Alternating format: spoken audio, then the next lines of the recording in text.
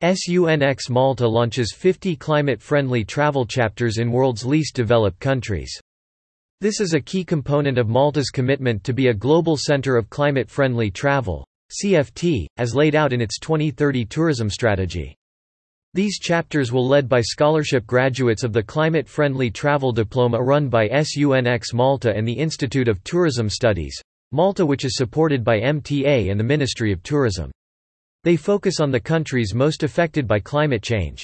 Earlier this year, Malta confirmed another 50 scholarships for the world's 39 small island developing states, SIDS, and 11 other countries affected by climate change. The CFT diploma is a world first and trains students to support travel and tourism companies and communities to be climate resilient and to pursue climate-friendly travel growth, as well as in transforming to achieve zero GHG emissions by 2050. It also trains them to help to build climate-friendly travel communities, preparing them for jobs in sustainable transport, hospitality, destination management or government services. The aim of the chapters is to build a growing community of like-minded, thoughtful tourism-focused, climate activists who are networked across the world's developing countries.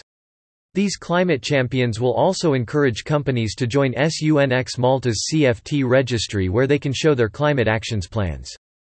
Minister Clayton Bartolo expressed his support for the ongoing work to establish Malta as a center for climate-friendly travel development and said, "By providing scholarships to students from the countries most affected by climate change, Malta is furthering its support of a global movement of climate resilience." These chapters are important because they are designed to engage local stakeholders and play a small part in the global shift that is required to meet the central goal of the Paris Climate Accord of a 1.5 degrees Celsius limit to global warming by 2050.